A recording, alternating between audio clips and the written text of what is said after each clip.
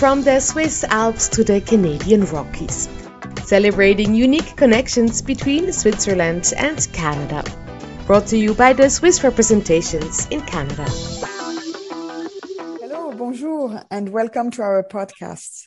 My name is Sarah Bagdasarians, Project Director in Culture at the Consulate General of Switzerland in Montreal. Today, my guest is one of the most successful Canadian rally competitors in history and certified financial planner, Nathalie Richard. Thank you, Sarah. I am currently a financial planner. I live in Halifax and I run a business that my father started. He created and developed over many years. So it's a financial planning business and I run that now, like I said, in Nova Scotia. But we have clients all across the country and even some around the world, in Switzerland as well. But I'm more known in Canada and North America for what I previously did, which was I was a professional rally co-driver. Rally is a motorsport that is very popular around the world. It's actually the number 3 spectator sport, even though it's not as big in North America as we hoped. But after Formula One and soccer, there's rally. It's very popular internationally. And so I've been rally co-driving for over 20 years. I had a very successful career with that. I was very lucky and had a great time. So yeah, that's a little bit about me. Those are my 2 big professions, I guess. Fantastic. So I tell you about racing. How do you plan your race? Yeah, well, it's funny because a lot of people, when they don't know too much about it, they might think, oh, you just show up, then you hop in the car and off you go. But there's a lot of work that is done prior to the race, leading up to it. And I mean a lot. When I used to travel to one race, I was already in the midst of planning the next 2 or 3 ahead of time. So there's a lot of logistics and a lot of things that you need to plan, depending on, what your role in as a team. But I was also coordinating all the logistics, which is a lot when you have a team of mechanics and drivers and hotels and flights and, there's a lot to do. That's just one aspect of what I did, but I'm a planner by nature. It's what I do. I like being organized. I like trying to have control, I guess. So there's a lot of planning that went into it, but specifically for what I did when I was racing, I always had to look at what the course would be, and I had to study maps ahead of time. Have I been on these roads before? Do I have what are called pace notes? It's a very integral part of racing for us. It's how the co-driver and driver communicate about the notes. And so, I'd have to look to see if I had the notes. We would go over different videos. We would incorporate some technology in there as well, watching videos of previous races and listening to things. So there's a lot that went into planning and into preparing for a race. And that we're not even talking about the physical side of things. You had to maintain a certain level of physical fitness. And so that takes time every day. And so a lot went into it other than just showing up, hopping in the car and trying to go as fast as you can. And how did you choose co-driving? This is quite interesting. Yeah, it's a funny story because my uncle in Switzerland, he was very involved in the organizational side of rally in Switzerland, but I didn't even know this. It wasn't until later in my career that I found out that he was also involved in Switzerland. But my brother, who is 18 months older than me, and he was living in BC, still does, he knew about the sport. I had no idea that it even existed. He knew, and he saw it on TV and on TSN and RDS in Canada, and he goes, oh, wow, we have rally in Canada. And within a couple months, he had started to rally. It was just bare bones. He started from scratch. And I had no idea what it was. I was living in Toronto at the time and working for a mutual fund company in Toronto. He said, yeah, I have a race in Charlevoix in Quebec. And I said, oh, okay, well, I'll go, So I hopped on a plane and I went to Quebec City, and my parents drove up from Halifax and we all met there. We had no idea what we were getting involved in, what we were going to see. And I was immediately hooked, so we saw what he was doing and I thought, oh, I need to be involved in this. And within 2 weeks, I started managing his team, and within a couple of months, because he was doing the Canadian Championship and the US Championship, and he had a different co-driver in Canada than he did in the States, because there's many events, it takes a lot of time, and when you have a full-time job on top of that, you can only leave so often for vacation. So one of his co-driver in the US couldn't make an event, so I thought, oh, okay, this is my chance. I'm going to learn how to co-drive, and I hopped in the car with him, and that was how I started. So it's all thanks to him. But yeah, so I started that way and didn't look back. It was great. It was random chance, but no, it was a great start, and thanks to my brother. I'm curious to know, how do you manage both maybe studies and racing, or maybe working and racing? Yeah, so when I started racing, I was already finished university and working in Toronto. I did probably about a year after I started racing with my brother, I moved to Australia and I did my postgraduate degree there. So at that time, I was studying and racing a little bit, but not too much, like not full time, just a few events here and there. And so I was able to incorporate the two. And then when I moved back to Canada, when I was in Australia, I actually said the only thing that's going to get me to move back to Canada is if I get a really good rally gig, a rally job, and sure enough, my brother called me and he said, hey, do you want to team up with me on Subaru Rally Team Canada? And I was like, okay, well, I can't pass that up. So I left Australia and moved back to Canada. And you're right, because it takes a lot of time, the preparation and vacation time to go away and do these races, compete. So I essentially used up all my vacation time to go racing. I didn't get to travel much other than when I was competing. And then it came to a point where racing then became my number one focus. And so work was part-time, but when you put the two together, it's like I had at least 1.5 jobs. So I was constantly either working at my day job or working towards competing or being away competing. And so it was quite busy, but time management is something that I really try to hit the nail on the head, because it's so important. If you can't manage your time, then everything else I feel falls by the wayside. And that's something that it was important for both competing in the rally car and financial planning. It's very important, and in life in general. So time management was a big thing, but luckily I thrive on that. So it was okay for me. What other challenges did you encounter? And how did you, or do you still overcome them? Yeah, I think organizing was a huge thing, and so any challenges that I came across, so whether it was time management or whether it was communication, because that's a big one. Communication actually is a huge one. Even when I'm competing, you've got two people in the car and communication is imperative. If you mess that up, then it could be disastrous. It could be fatal. Communication is something that is really important, both in the rally car, but in life in general too, so, and I can even relay that to my financial planning clients now. If you can't get that right, then, my clients are going to suffer, my job is going to suffer. And it's the same thing. You can relay that to a relationship too. Communication is huge. So if you can nail that, if you can get that right, or at least do your best, then that's a huge step forward.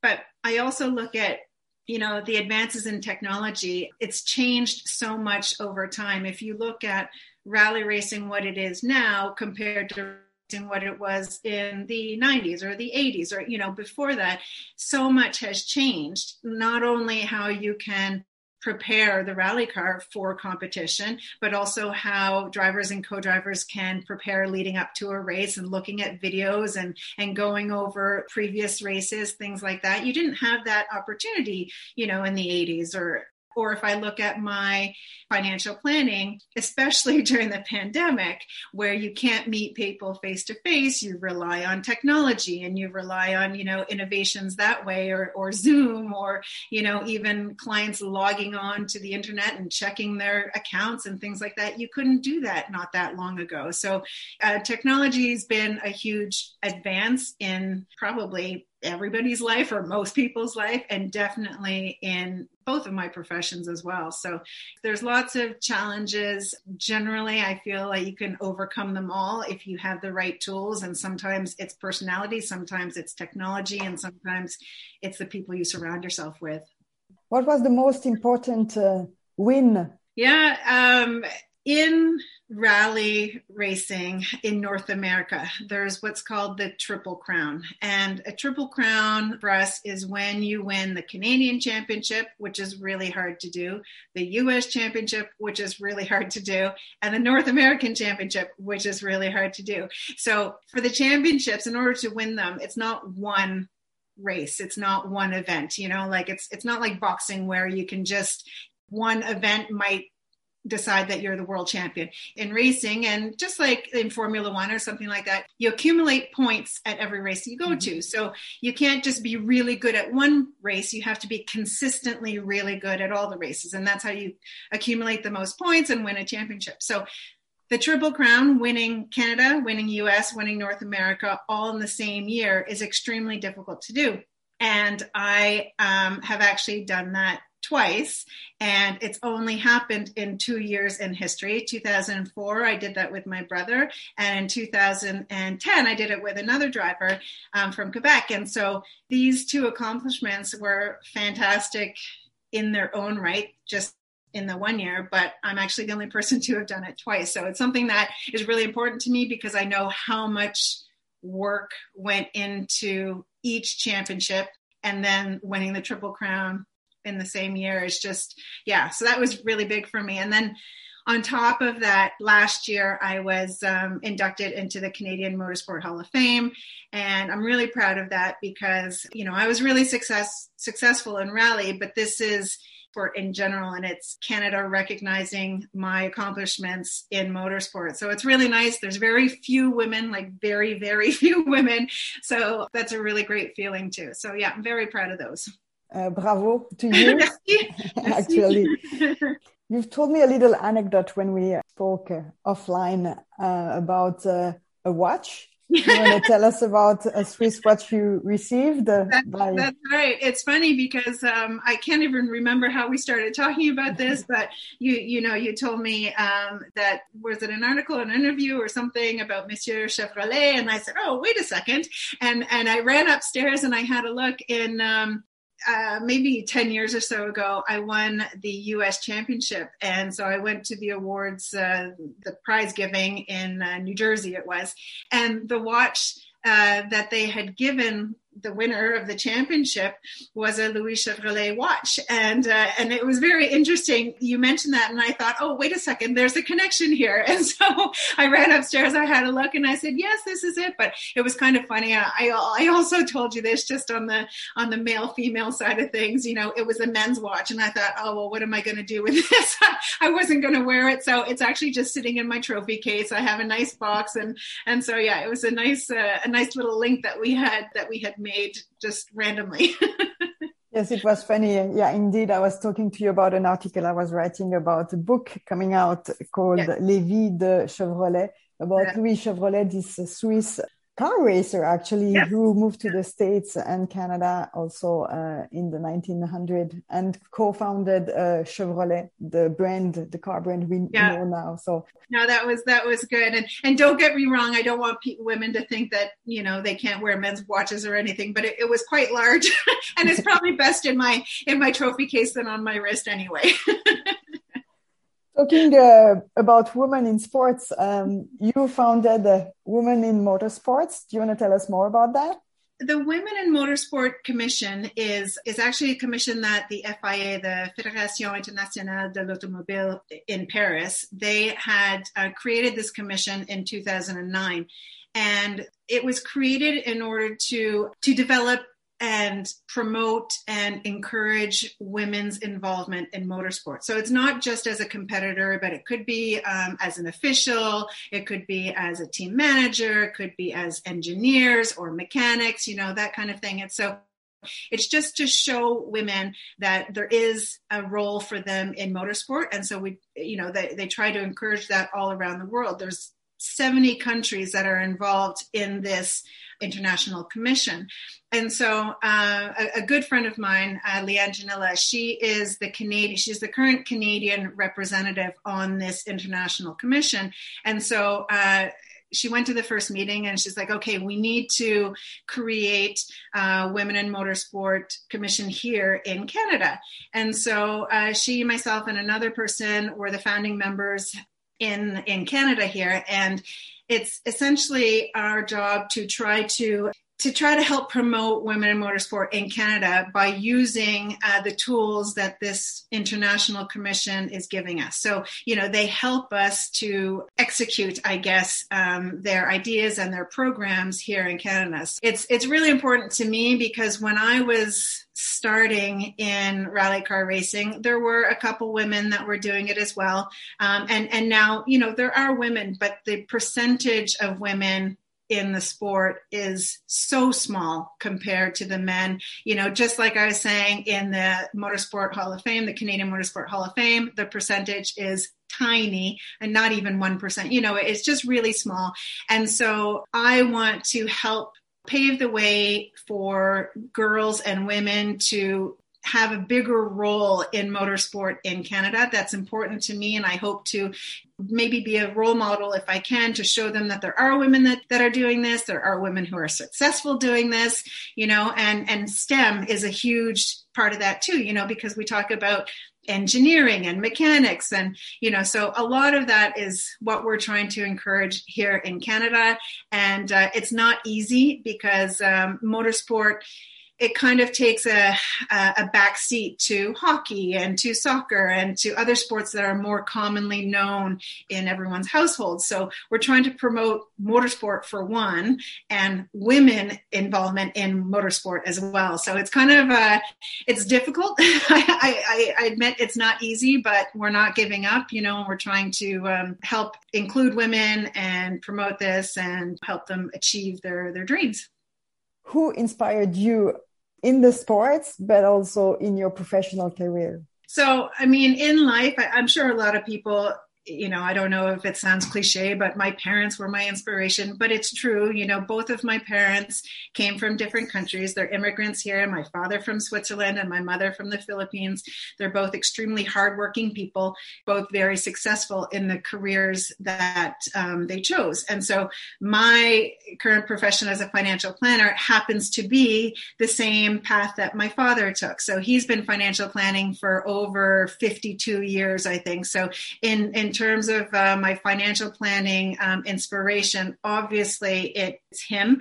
And it's not just, having a successful career, but in the business transition from him to myself and me talking to all my clients, everybody has phenomenal things to say about him and his character, and so that's really important. Sure, you might have the knowledge or the education to, make wise investment choices or whatever, but, his character is extremely important, and that's what resonates with all his clients. So that's something that I try to emulate, and I'll be trying that, until I'm, well, hopefully, I guess until I'm dead, but but I'll be trying to emulate those positive characteristics for a long time. And, I have big shoes to fill, but I'm doing my best.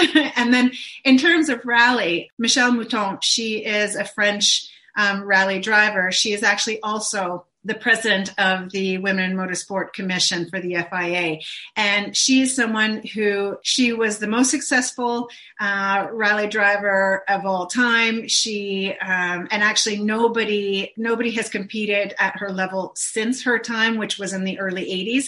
But what's awesome about her is that she didn't just do well for a woman. She kicked butt.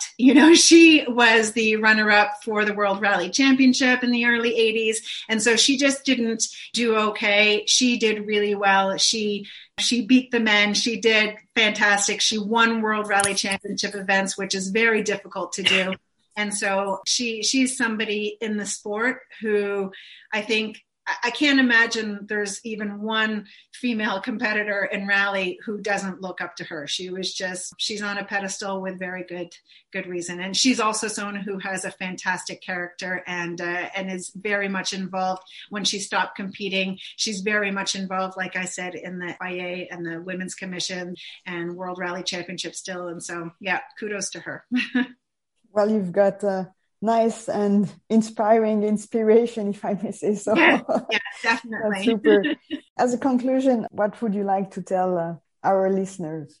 I think it's really important, male or female, young or old, just don't give up. If you have a dream, chase your dreams. I mean, I know we need to be realistic too, but I think if we look at every successful person out there, it's because the last time they wanted to give up, they didn't give up. So it's something that is really important. And sometimes, you might be feeling low or really low, and it's hard to muster up the courage or the energy to keep going. But I mean, it's really important in all aspects of life, whether it's competition or profession or your personal life. Just don't give up. Follow your dreams, aim high, and go for it.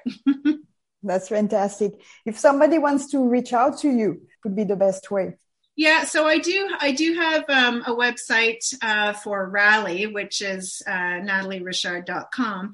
But obviously, if they want to contact me professionally, I think I mentioned this to you before. I have clients all across Canada. So even though I live in Halifax, I deal with clients all across Canada. And I do have clients that were in Canada and have moved abroad. So I'm able to retain those as well. But yeah, if they want to reach me, it's richardn at peakgroup.com, P-E-A-K group.com. Fantastic. I thank you very much, Natalie, for your great talk about racing and how you combine everything, basically, and how you do it so well. It's very inspiring. Thank you. Thank you. Thanks for letting me tell my story. You're very welcome. And dear listener, I thank you also, and I hope you enjoyed Natalie Richard's inspiring journey. I look forward to meeting you again in the next podcast. Thank you.